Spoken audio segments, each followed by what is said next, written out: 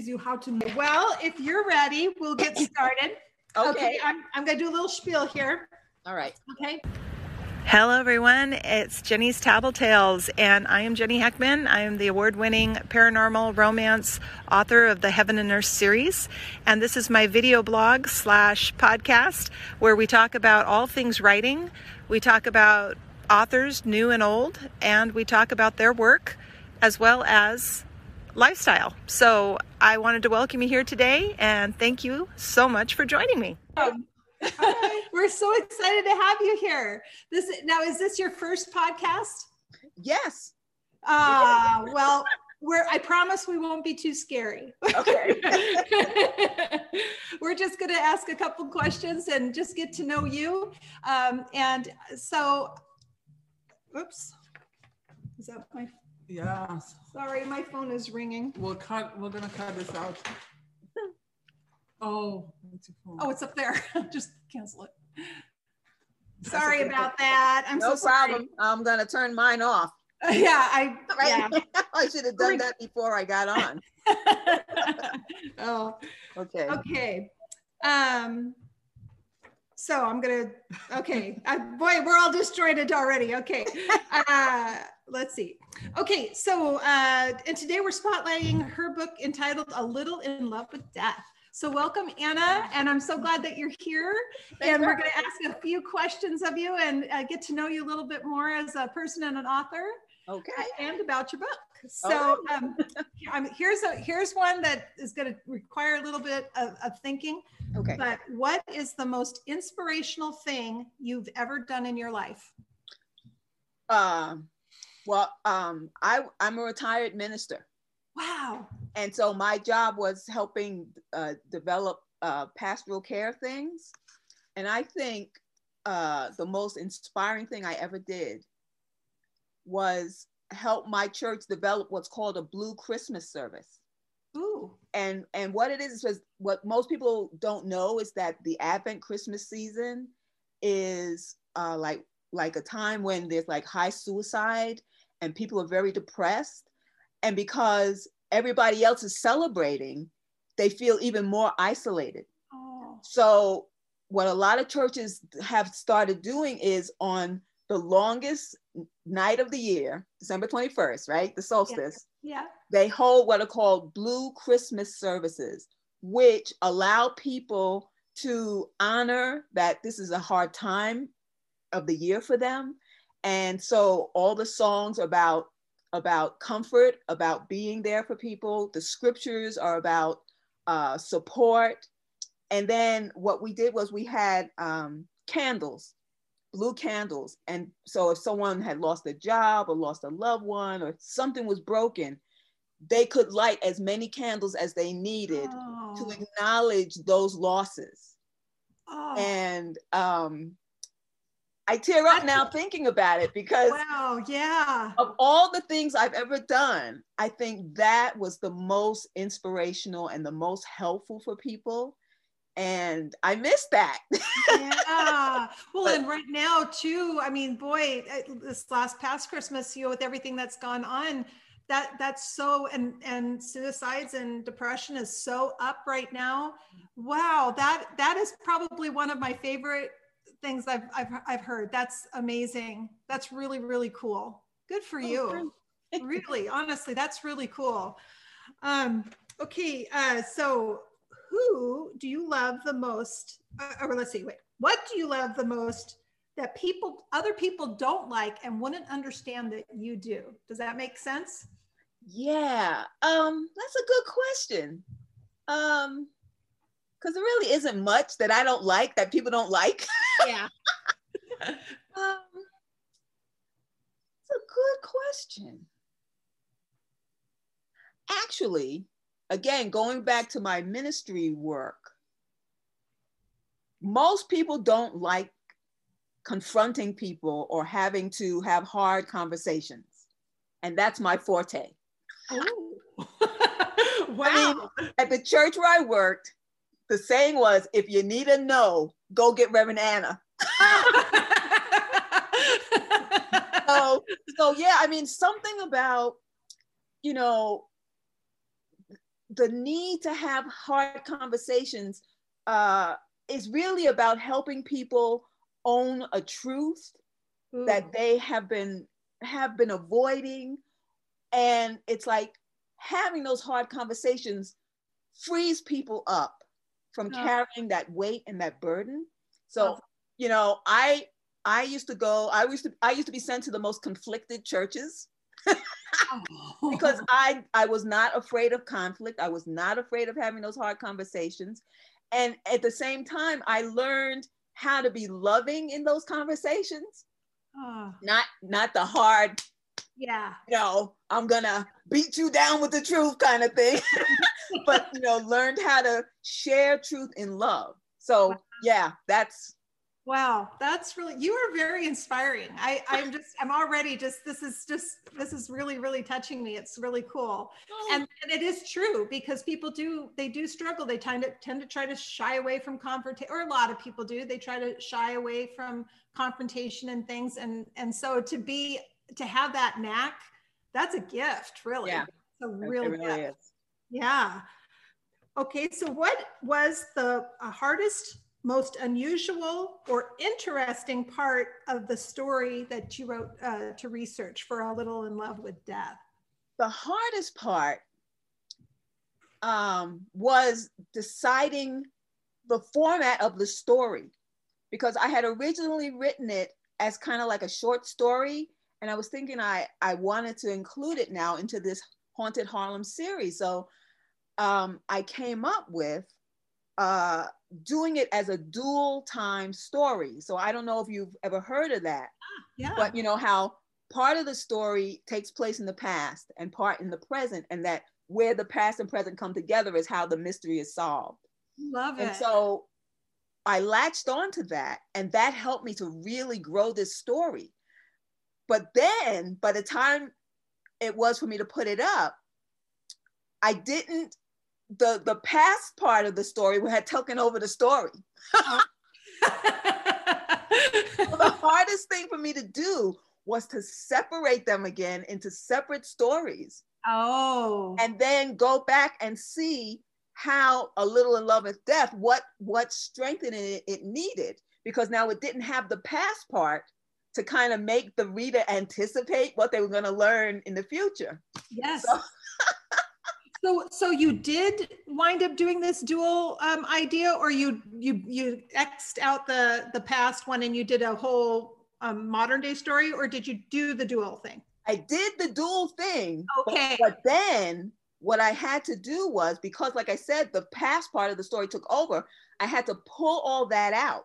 So that's going to be another story in the series. Well, you got a whole new book out of it then. That's cool. Yep, I have its title already. It's called Always the Dead Between. Ooh. And so that was the hardest thing, like, you know, because like you have these two versions, right? And it's like, which is the one? And so finally, what I picked, just do the straight story and let the other one be its own story. So that was the hardest thing. It does take courage though, doesn't it? Because I mean, when you have it set in your mind about what you want to write, and then you're like, okay, this is what I'm going to do, and you don't really want to sway from it, that's pretty brave to say, okay, you know what, I'm going to take this and I'm going to take it out. I'm going to get rid of my idea, or my, you know, are you a plotter or a pantser? Plotter. So you're organized. I know I do that too. You're organized and you have a plan and you don't want to deviate. And now you've made this choice to do that. That's brave. That's cool. Yeah. And everybody was liking the dual time version. Yeah. So I was like, oh my God, I'm swimming against the tide with this decision. What am I going to do? And it's like, the deadline is coming. You have it on pre-order. You got to meet that deadline. Yep. So I just bit the bullet and did it. Wow. And now it's probably so much better, and you've got another story from it. So that's really cool. Yeah. And what are 2 or more of your all-time favorite books in any genre? Oh, all-time favorite. Well, golly. So many, right? Yeah, I know. But, you know, it's like, okay, so what are the ones that I always go to? Okay, so the very first in-depth book that J.D. Robb wrote. I think it was Naked in Death. Yes, that was a good one. Oh, I mean, that and another one in that series, Conspiracy in Death. I think I like Conspiracy in Death even more than Naked in Death, because that's where I really saw how J.D. Robb used the strength, Eve Dallas's strength, to become a weakness. And it was like, oh my God, here it is, because you always hear that, you want the character, you want to, for character growth, how do you make the strength a weakness? I'm like, how do you do that? And then I read that and it was like, so Conspiracy in Death, definitely. And then John Galsworthy's The Forsyte Saga. That book, I read that book, maybe when I was in high school. Really? I read the first, because he had a trilogy, but the Forsyte Saga, the first 2 books of that trilogy have stayed with me all these years, because again, the bad guy in the first book, Soames, becomes the good guy in the second set. I was like, so, it seems that books that deal with character growth are my heart. When you like somebody that kind of redeems themselves, right? You kind of root for that bad guy to turn into a good guy and realize that he's got issues or problems and he wants to fix them. That's always a great story. And Nora really is, she's totally, props to her, because my gosh, she's made that series, the In Death series. I mean, how many books has she written of that? I think it's still fresh. I think it's up to 52. It's crazy. I mean, Eve Dallas should be walking around with a cane by now, and she's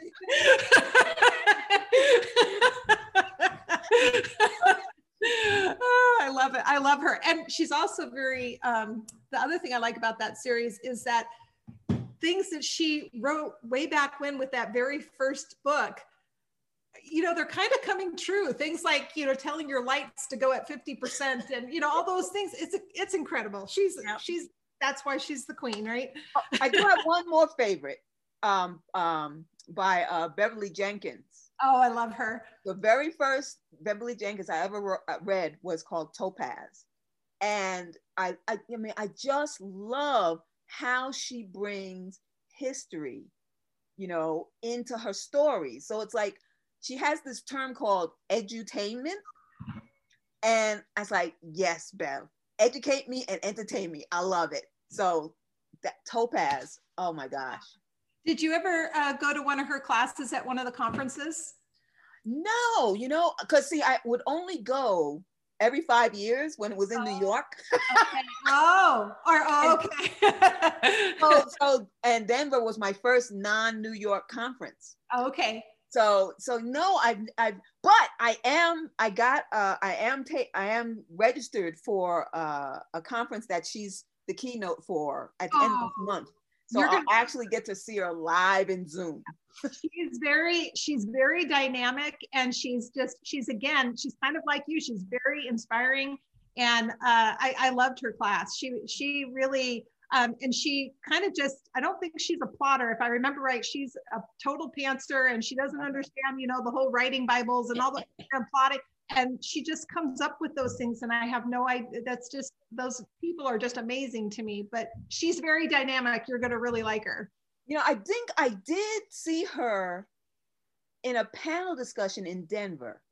It was her, Alyssa Cole, and another woman who does, revolutionary history. Okay. So I think I did get a chance to experience her. And the last time I was in New York, I got my picture taken with her. Oh. I fangirled. I said, oh, Miss Bev, can I have your picture, please? And she said, get in the picture with me. So of course now I can't find it because we moved to New Mexico, right? That's the other thing about her. She's very sweet. She doesn't, she's so big, and she's just like Nora, and she's so big, and she just is so humble and gracious and lovely. I really got a lot out of her class. Okay, do you have a favorite quote? Something that you either live by or just something that inspires you? Yeah, Well, actually, there's two. Because I'm impatient and get angry when things are bad and it just seems like evil is winning. So Martin Luther King Jr. has this quote that says, "The moral arc of justice is long, but the moral arc of the universe is long, but it bends towards justice." Ooh, oh. And so it's like, right. It's like evil seems to triumph today, but the moral arc of the universe is long and it bends towards justice. Oh, so I mean, when I hear the news or the last 4 years, I went to that quote a lot. That's cool. I love. I mean, he's a very motivational man anyway, but that's a great one. I hadn't heard that one. Yeah. And then the other one comes from the Bible, about how do you live your life, and it's from Micah 6:8, and basically says God has shown you what is good, and what does the Lord require of you but to do justice, love mercy, and walk humbly before God. That's so nice. Like, when I get a big head, that's the one I pull down. Sit down a little bit. I had to use it a lot in my conflict work with the churches. Oh, I bet you do. Yeah. Love mercy. Had to be merciful.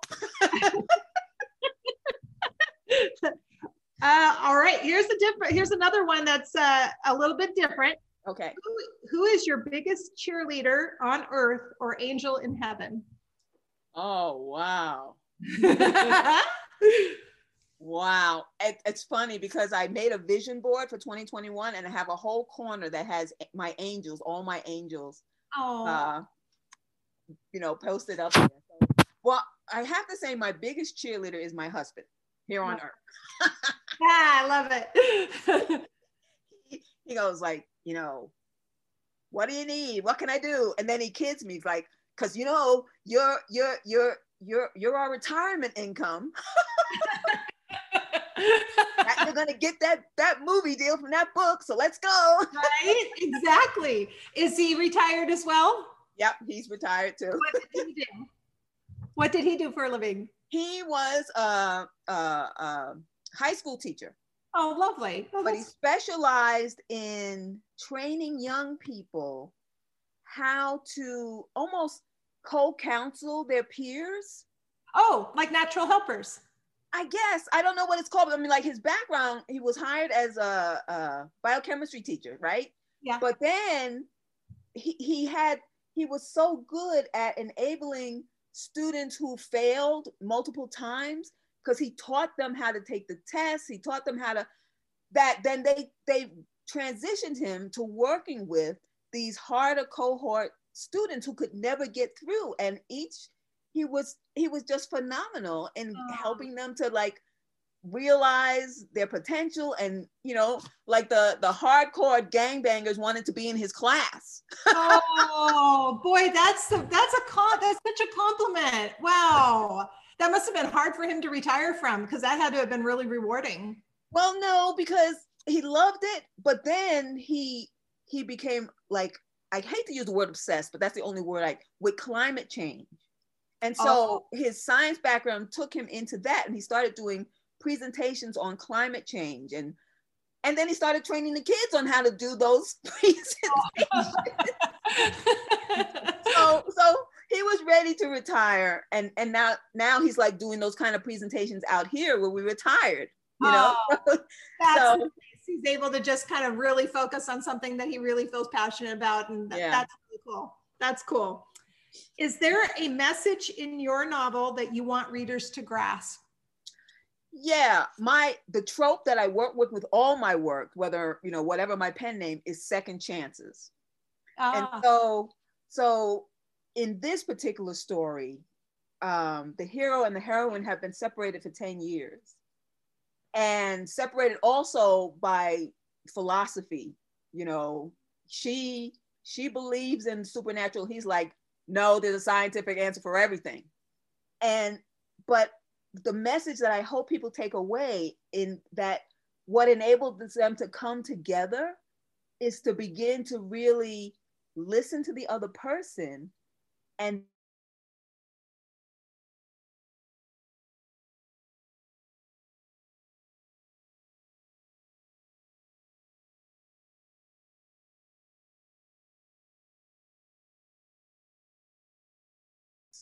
Yeah. compromise that way is not a dirty word. If there's mutual respect, we can still disagree, but we can come together. And I think